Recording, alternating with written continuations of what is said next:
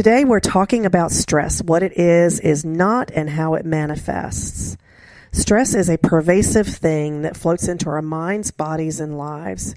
There are so many things that create stress that we as humans are unaware of until symptoms start showing up in our bodies and our lives and our minds.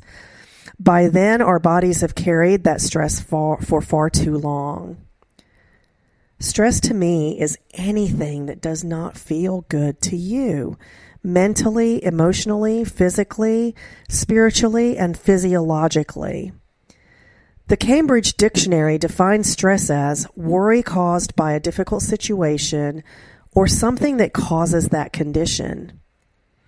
It's also defined as a force that tends to change the shape or strength of an object, or special importance or emphasis that is given to something. The Oxford Dictionary defines stress in these ways: a state of mental or emotional strain or tension resulting from adverse or demanding circumstances. Something that causes a state of strain or tension.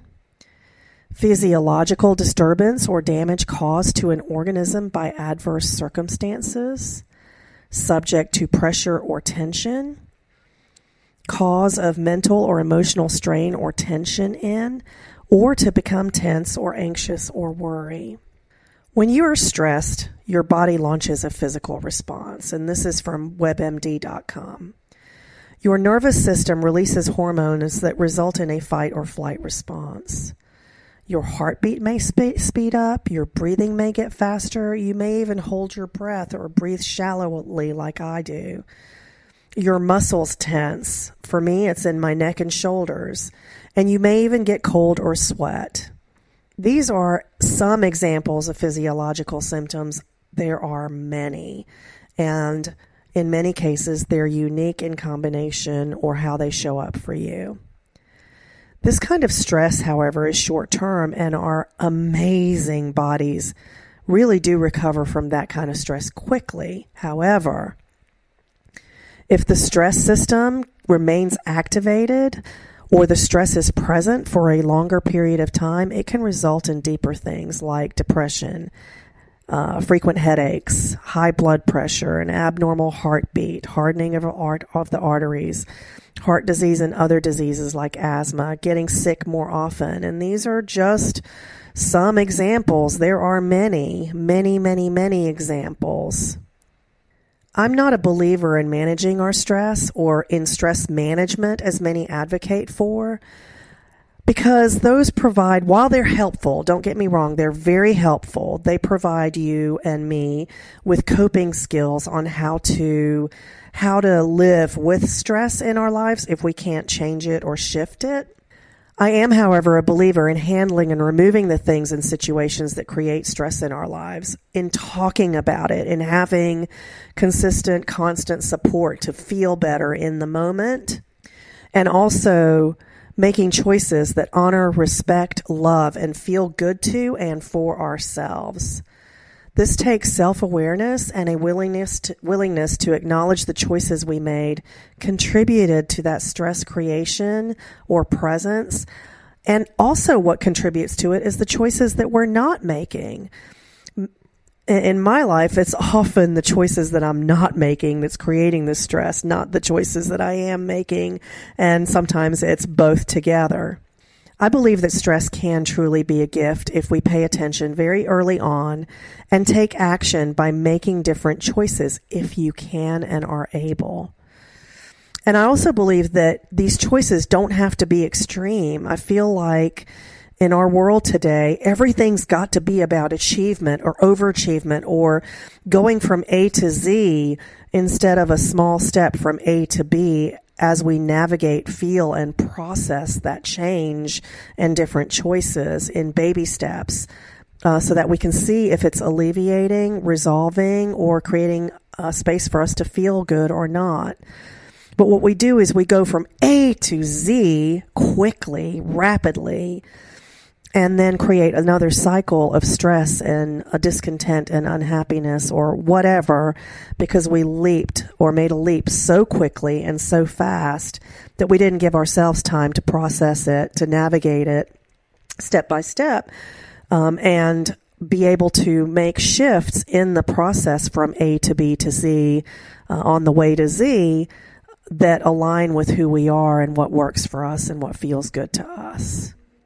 I also think that stress is something that sometimes we don't see a different choice or a path or want to make a change because we've invested so much time in something or someone or a place that making a different choice is something we're unwilling to do in that moment. So we stay in it, continuing to try and change it, or we just accept it and continue to be stressed, denying it's present or not even being aware that it's present. And our bodies will let us know at some point that something is going on. For me, I've had 2 near-death experiences, and I am now learning and have learned to see that the asthma I live with, the allergies I live with, are gifts. They are gifts to me to let me know when stress is present, when things aren't feeling good to me. It's an early warning detection system for me, or my radar. And I've learned how to use it and leverage it and channel it so that I can use it as a gift, as a guidepost for me in moment to moment in my life. Stress management, by definition, in the Oxford Dictionary, is a method of limiting stress and its effects by learning ways of behaving and thinking that reduces it. As I was looking through the definitions of stress management, I do see that they're coping skills when we are stressed, but I'm not seeing a whole lot of information about directly handling the stress and making different choices and letting you know and informing you that, oh my gosh, you have this wonderful superpower called your free will and choice, and that there are 5 things that are either motivating you to make choices that you're making or triggering you to make the choices that you're making. And if you want to know more about what those are, please do go to my website, drdar.com, and take the quiz. And you'll receive some emails that will share more about your superpower unique to you based on the scores in the quiz that you take.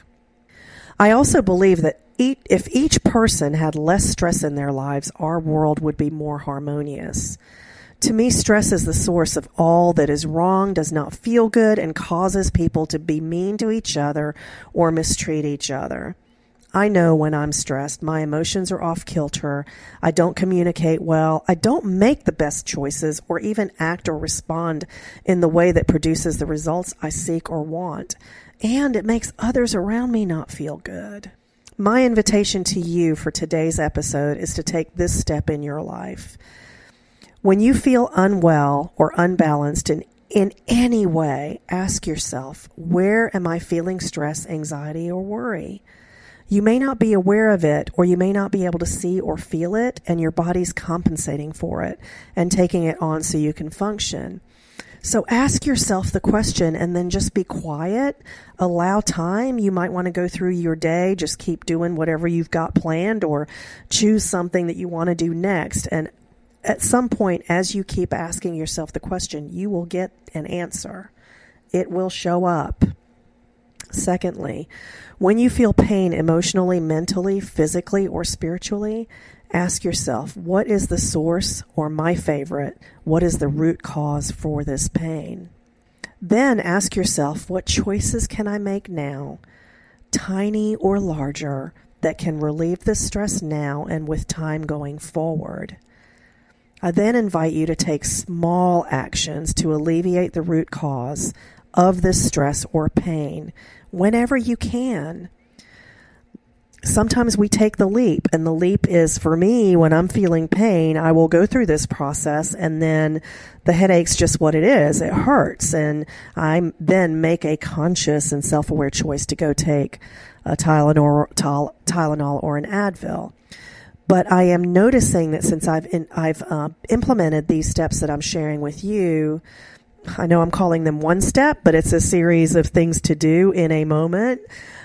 when I do, since I've been using this model, I'm noticing a shift, and that is a separation from medication. I'm not taking it as frequently. I'm not needing it as frequently. I'm able to process mentally, physically, spiritually, and emotionally what's going on that my body's trying to tell me, and what the root cause is, and using my superpower of choice, which you're going to learn more if you choose to take the quiz at drdar.com. I can then use those tools to navigate what's going on as well.